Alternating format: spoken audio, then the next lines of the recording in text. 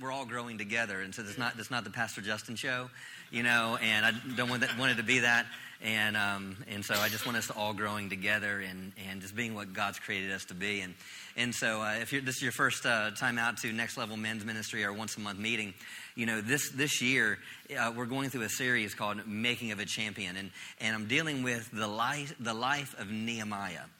And we've learned about this whole aspect of what is a champion. And I had made this statement the first time we were together, and it says, what is it that makes a true champion?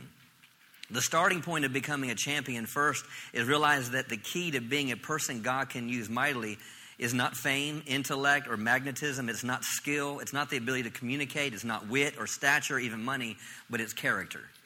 What is a true champion? Because we can look at different people in the world and say, man, that's a champion. That's an amazing person. They did amazing things. But really what comes down to a true champion is someone that is a person of character.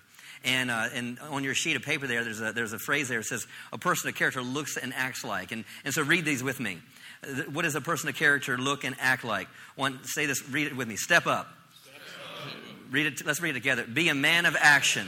Assume it is your job in your moment. Hate apathy, reject passivity, refuse to live as a spectator in life. Speak out. Silence in the midst of sin is a sin.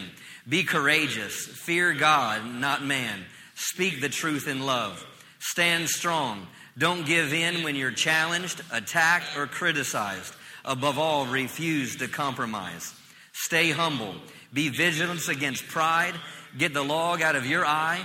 Don't think less of yourself. Think of yourself less. Serve the King.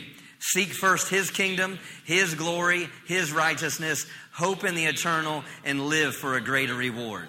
And so that's what this series is all about, is us stepping into being what God's created us to be. Because we're all created different, amen? We all have different things. And the Bible says, it says, for I know the thoughts and plans that I have for you, says the Lord.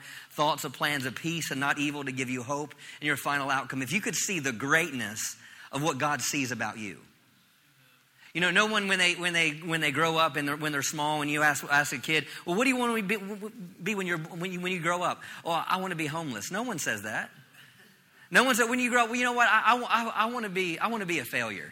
When I grow up, no kid says that. Why? Because on the inside of every child, on the inside of every young person is this seed of greatness that I'm going to do something great. I'm going to influence someone else's life. I'm going to do something that no one else can do. I'm going to be someone that's going to make an impact in my world. That's down on the inside of each and every single one of us. But a lot of times we allow the world to dictate what that thing is and not allowing God and discovering what that is.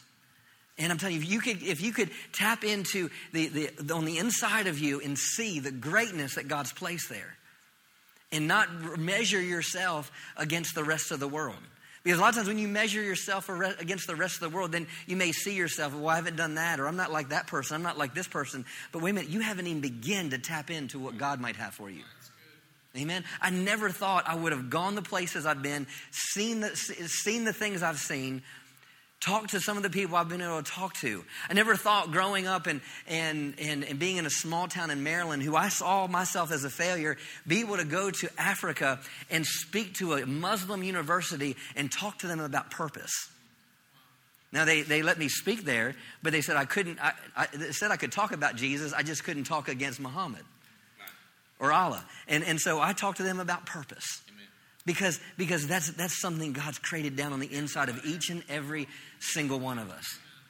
So in order, this greatness and this becoming this champion, it comes down to this character that God is shaping, and this character that we allow God to shape each one of us. Amen?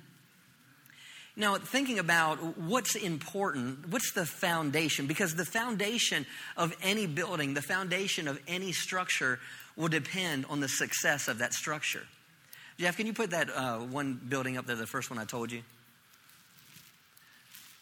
Anyone know what this building is? It's the new World Tower, the World One Tower, right? In New York, the one that to the memorial of the World Trade Center. It's almost 1,800 feet high. Now put the next slide up there. Anybody knows what this building is? It's called the Burj Khalifa, not Wiz Khalifa, but it's Burj Khalifa is the name of the building. And this building is 1,000 feet taller than the One World building. 1,000 feet taller. Man. 1,000 feet. And the World Tower is the 6th tallest building in the world. And here, this building in Dubai is almost 2,800 feet tall. Now get a picture of this. The foundation of this building, it has 192 pillars. These they call them pillars that go down and 164 feet deep, that are 5 feet in diameter. And it rests on top a raft foundation. And you know how much concrete is in this foundation? It's equivalent to 100,000 adult elephants, which would come down, which measure at 1.5 trillion pounds of concrete. That's how much concrete and how much of these pillars are supporting the tallest building in the world. That comes out to 31,588 feet of pylons and pillars that are going into the ground, which is if you measure all their length together, is 12 times taller than the building itself. Just to support this building. The foundation to any structure is the most important thing to that structure. And becoming great in life is no different than becoming an amazing building. To become great in life is going to depend on the strength of your foundation. A champion is a champion because of the foundation he builds in his life. Nehemiah was great. Let me say it again. A champion is a champion because of the foundation he builds in his life. Nehemiah was great not because he rushed to the king, but he went to God first. See, it's not about being the first person to do action, but it's the first person that chooses to turn towards God. How many people in Israel could have been the ones to rebuild these walls, but yet no one in Israel were doing it? It took a man that lived in another nation to hear about it from his brother and all of a sudden get compassion down on the inside of me that I've got to do something about those walls. This is my people. This is my homeland. I've got to do something about this. But you know what? He didn't just go into the king and say, hey, king, I got to do this, man, and you got to help me, and you're going to do this, and you're going to do that. No, the first thing he did is he went to pray. The foundation of a champion is a person that understands this life of prayer. A true champion is nourished by his time spent in prayer. He realizes the success of everything is founded on keeping first things first. And that's what tonight's called, first things first. He found his strength there. He received wisdom there. He didn't get what he needed from natural things, but he got it from his prayer time. Prayer was more important to him than any other thing. Amen.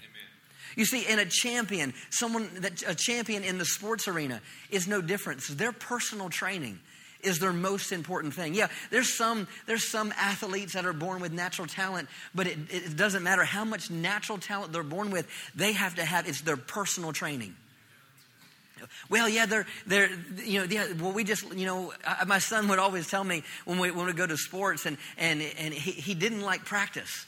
I just want to play the games, Dad. I just want to play the games. You know, I'm made for the game, Dad. I'm not made for practice. I'm made for the game. I was like, you don't get it yet. Because your greatness is going to depend on your ability and your personal time, your personal training. You know, it doesn't matter how great you could have been in high school as a running back. You can't stop training there. You have to go in and you go into the next level. You got to train harder. You got to train more. You got to train. You got to eat different. You got to do different things. And it's that personal training time. It's the time in the weight room. It's the time doing cardio. It's the time doing the stretching. It's the time doing. I remember Tony Armstrong. Well, some of you guys know him here. And when he got out, he played for Arizona, University of Arizona, and football. And he got drafted by the Kansas City Chiefs out of college. And then then after that, he was traded to the Seahawks. And he told me, he says, one of his training things that he did all the time that helped his agility more than anything else was playing racquetball. And I played racquetball with him because I played tennis, and so I played racquetball with it. And I could hang with him, but the thing is he wore me out because his arms were so long, and I'm like running everywhere, and he's just bam, bam. But the thing is he learned. He goes, I would do this hours a day with other wide receivers. We would play racquetball for our agility, side to side, and quick running up and running back, and it helped with everything. And it was that. It was the weight room. It was jumping higher. It was everything. But it took the personal training. It's that personal time. It is no different in your walk with God. It's no different if you own a business, if you're in ministry, if you're a father, if it doesn't matter what it is. It's the most important part of your life to become great in any area is going to come down to what's this personal time all about. As for us being champions in life, we can't go forward and do great work without first retreating to Him in prayer.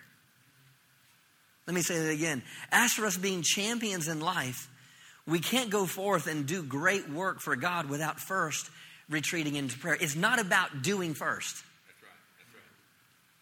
It's not about doing first. It's not about, for me, when it comes to a Sunday morning, it's not about preaching first. It's about my time with God first. And it's out of my time with God comes what I'm going to speak. Amen. It's out of my time with Him when it comes to being a father or a husband. It's my personal time, and out of my personal time will flow the success in those other areas. The downfalls in my personal life have come because of my unwillingness to retreat to Him. I can trace back any failure, any bad decision or bad choice in my life back to I didn't take the time to retreat to Him. Honestly, in my own life, there's times where I felt like a failure in my private time. And some of you heard me talk about it a couple weeks ago. I didn't know how to pray. How do you have quiet time? And instead of just realizing God wants to talk to me and I want to talk to Him. And it's taking that time, that personal time. Listen, if you have your Bibles, look at Nehemiah chapter 1.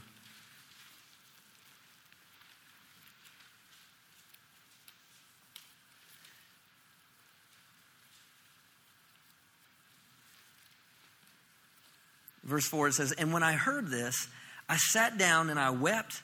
I mourned for days and I fasted and prayed before the God of heaven.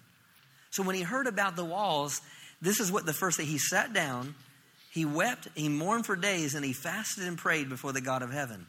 And I said, O Lord God of heaven, the great and terrible God who keeps covenant, loving kindness and mercy for those who love Him and keep His commandments. Let your ear now be attentive and your eyes open and listen to the prayer of your servant. This was the first thing that he did. There was nothing average about Nehemiah. In the natural, he was a servant. He was a cupbearer. But in our minds today, you're like someone that's considered a servant, or really you could say someone that's a slave. But yet there was nothing average about him. Don't allow your environment, don't allow your position, don't allow where you are to determine whether you're going to be great in God or not. Because your greatness in God has nothing to do with your current status or the current place where you are. There was nothing average about him. In the natural, we might have looked at him and said, oh, well, he's just an average guy and he's a slave to the king. Nehemiah didn't see that. He's getting with God and saying, God, you're the only one that can do something about this. He was a man of action, but yet, as a man of action, he took 4 months before he did anything. See, sometimes we're quick to want to figure out, okay, what do I do next? What's my next step? Okay, God, what do I do? Just hurry up and tell me what to do and I'll do it. Okay, God, well, I had this challenge. I had this. Okay, God, hurry up and tell me what to do. And then I'll do it. But this is when the case with Nehemiah, he took 4 months. Don't get in a hurry for your next step. Don't get in a hurry for the decisions that you have to make before you. Don't get worried if you're not sure about what decision. There's some things as a pastor and as a father, and things even presently having to deal with my youngest son who's 11. And how do I deal with this and deal with this particular attitude that I see in him? And how do I do this? And you know what? I'm not always getting the answer right away. But it takes me willing to say, okay, God, all right. and looking things from different angles. Okay, how do you want me to do with this? Do I need to do this? And allow him to direct me in those little victories, in those little areas of my life. Because he wants to. He wants to direct those little areas in our lives. Now, you got to understand this. Prayer is not inactivity. It's not inactivity. If he was going to build a wall for God, it was going to be built on the foundation of prayer. A lot of times people think, well, prayer is doing nothing. It's not doing nothing. It's putting yourself in a position to receive information to make your life better, to take your life to a whole other place. I had to come to realize in my own life that first things had to be first and not get in a hurry. And I just said this a minute ago. When I've done things in a hurry, it usually went wrong. No decision is so urgent that there's not time enough to pray about it. My staff knows, don't put me in a position to have to make a decision right now. Don't put me in a corner and say, okay, we need $5,000 and we need $5,000 like right now. I don't do that. I'm not gonna say yes. I need time to be able to go to the Lord and pray about it. And even when it pertains to, I remember when my wife and I were looking for a home, and we were we had got married. We were a blended family, and we were in a small house. It was 1,200 square feet. We had 3 bedroom, and one of our sons he was a senior in high school. The other one at the time was 13, and then at that time Bryn was 3. And going on 3, and so Bryn would sleep in our bedroom, and which is not a great thing for newlyweds, but oh well, there was no place else to go. So anyway, we're dealing with this, and so here we're coming on a year, and Annette's like, we need a house, and we've been looking for 6 months, and she gets so frustrated with me. She'd be like, she was like, I love this house, and I'm like, that's not the one. And we go to this other house, and she always, it's a fixer upper, and I'm like thinking, when do we have time to be fixer upper people? I was like, when do we have time? I don't have time to paint anything. When do we have time to rebuild and and if you say I can use a hammer and a screwdriver, and I'm limited even with that.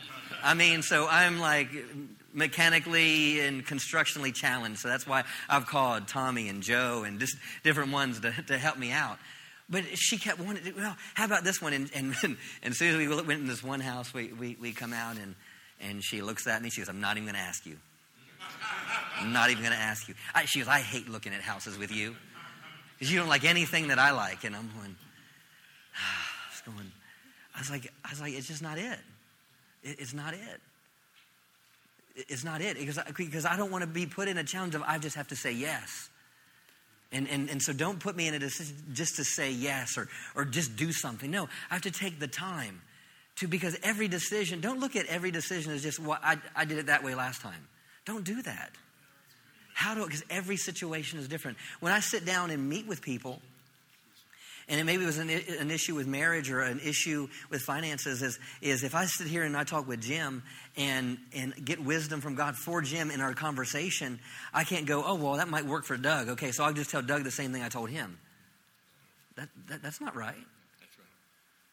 And so the thing is we have to learn how to take the time, no matter what decisions we're making, not to be in a hurry. But make sure we're going to God. How do I do this? And this is what great men are made of. This is what great men are made of. That personal time, that personal training in their lives. Nehemiah waited 4 months, but yet he was a man of action. Prayer is the first things first. And we see he sat down, he wept, he mourned, he fasted and prayed. Now let's look at verse 6. It says, let your ear now be attentive and your eyes open, and listen to the prayer of your servant, which I pray before you day and night for the Israelites, your servant confessing the sins of the Israelites. Now listen, your servant confessing the sins of the Israelites, which we have sinned against you. Yes, I and my father's house have sinned. Wait a minute, this scripture really amazes me, because this is such a selfless scripture. Because the thing is he wasn't even in Israel. He had never been in Israel in his life, but yet he would get on his knees and he would repent on behalf of something he never did. See, a person of prayer is a person that will take responsibility. It was a person that will take responsibility. He took responsibility for their failures. Let's look at verse 8. It says, remember what you commanded your servant Moses. If you transgress and are unfaithful, I will scatter abroad among the nations. But if you return to me and keep my commandments and do them, though your outcasts were in the farthest parts of the heavens, the expanse of space, yet will I gather them from there, and I will bring them to the place in which I've chosen to set my name. Now these are your servants and your people whom you have redeemed by your great power and by your strong hand. Another first thing when it pertains to prayer, not only did he take responsibility for their failures, but he went to the Word. He went to the Word. Part of putting first things first is knowing what God says about you, knowing what God says about your situation. In this time of prayer, he went to them and said, remember what Moses said, that they would be scattered, but he said you would return if we would repent. And he's thanking God for that. He's praying and he's thanking God for redeeming them and forgiving them and saving them. This is a champion. A champion is a man that prays first. It's a man that takes responsibility for everyone's failures. I'm pointing the finger at someone else. Well, it's that person's fault. No, it's like we're a team. You know, in sports, it's not just, well, it's because that person failed. No, if we failed as a team, right? Not putting off on someone else. That's what a true champion does. But a champion here, he also went to the Word to see what God said about them, what God had in store for them. He took God at His word. Let's go to look at Nehemiah 2:20. Now, one thing you have to understand about Nehemiah, because of prayer, he was able to see what other people can't see. Where everyone saw crumbled stones, he saw walls being built. He looked at heaps of ashes, and everyone else would see heaps of ashes, and he saw new gates. God always uses people that see beyond what seems to be and grasp a vision of something greater. You know, if you look at here in Nehemiah 2:20, he says, I answered them, the God of heaven will prosper us. Therefore, we and his servants will arise and build. So think about this. He's already saying, the God of heaven will prosper us. Therefore, we, his servants, will arise and build. See, even before he had started building, even before they built one day, he had already seen it on the inside of him that because of my 4 months of praying, God has given me the plans. He's given me the strategy. He's given me the things that I need to do this. And he's already seen it on the inside of him on how these walls are going to be built. But it started in that 4 months of prayer. It started in that 4 months of getting with God and allowing God to give him direction for his life. And that's what making of a champion is all about. It's about going to God. It's a man of faith. It's about seeing things greater. When you go to your prayer time, what you're doing is you're opening yourself up for God to build a vision in your life. About your work, about your vision, about your calling. It's about him speaking to you about next steps. Speaking to you about maybe things that you don't know about yourself. Thinking about seeing something greater. I came across a story of a guy named George Mueller. Go ahead and put his picture up there. George Mueller. Kind of, maybe not. It's all good.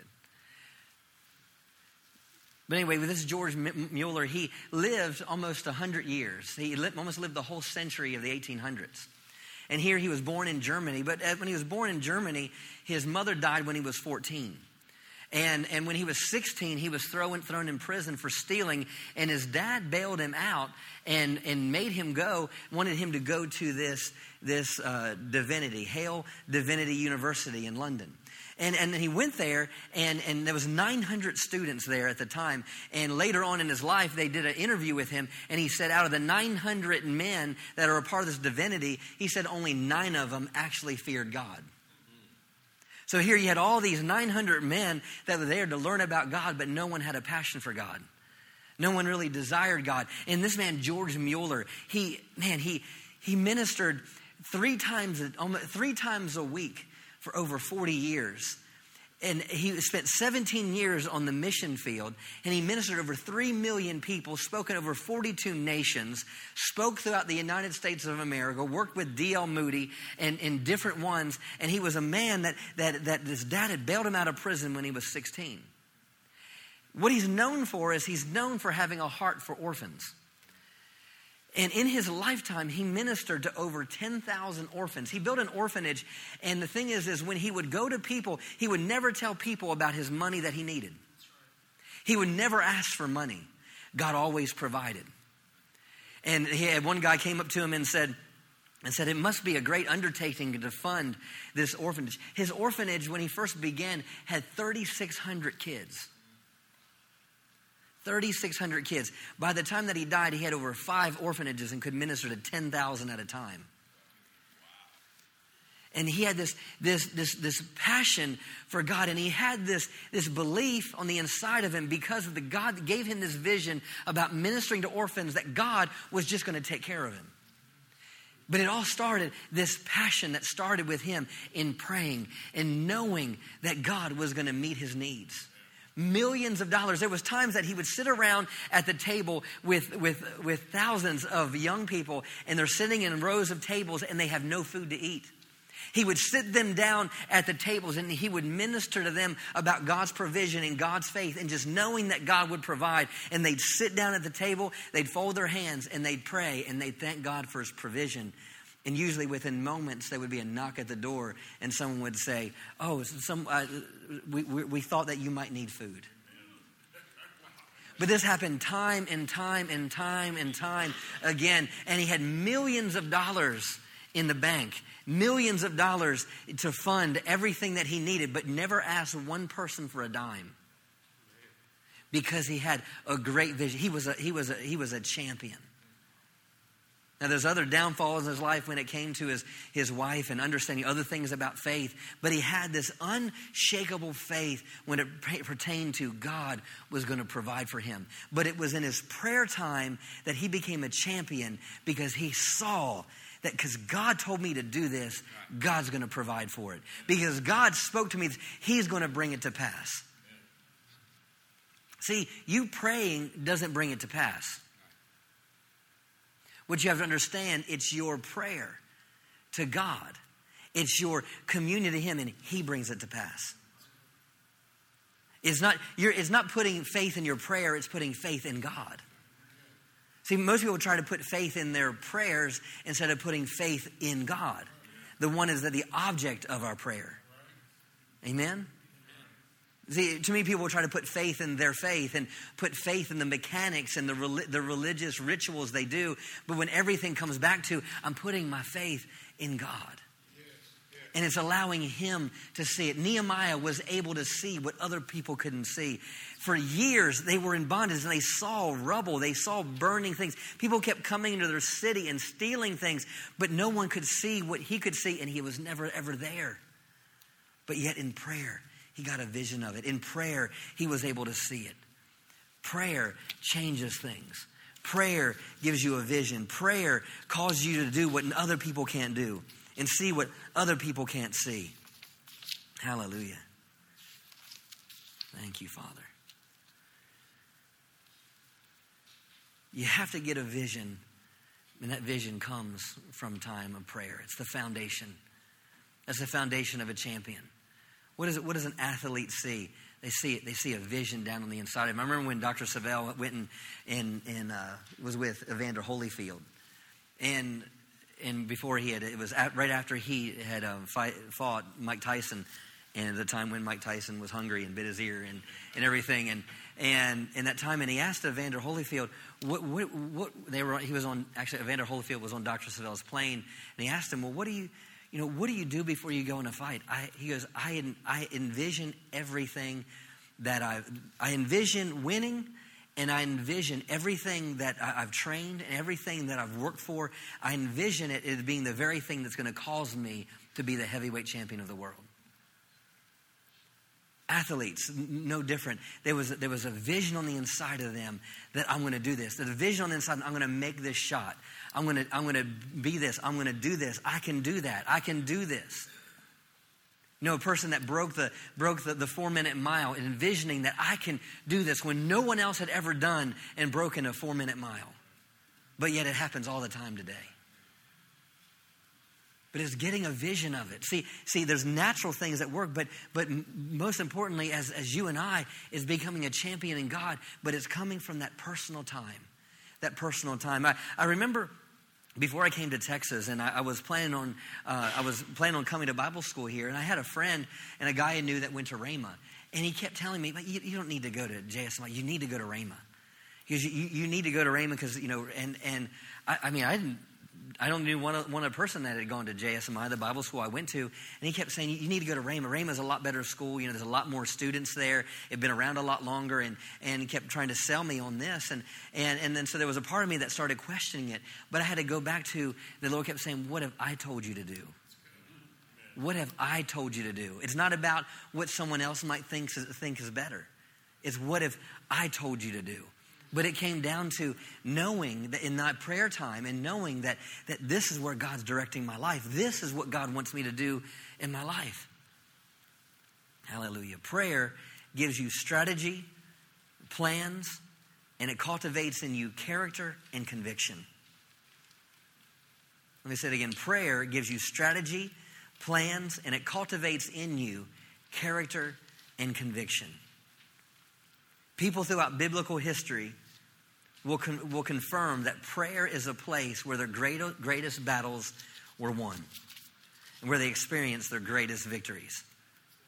I believe prayer becomes the basis for all other victories. The foundation we lay becomes the platform of which all other victories can stand.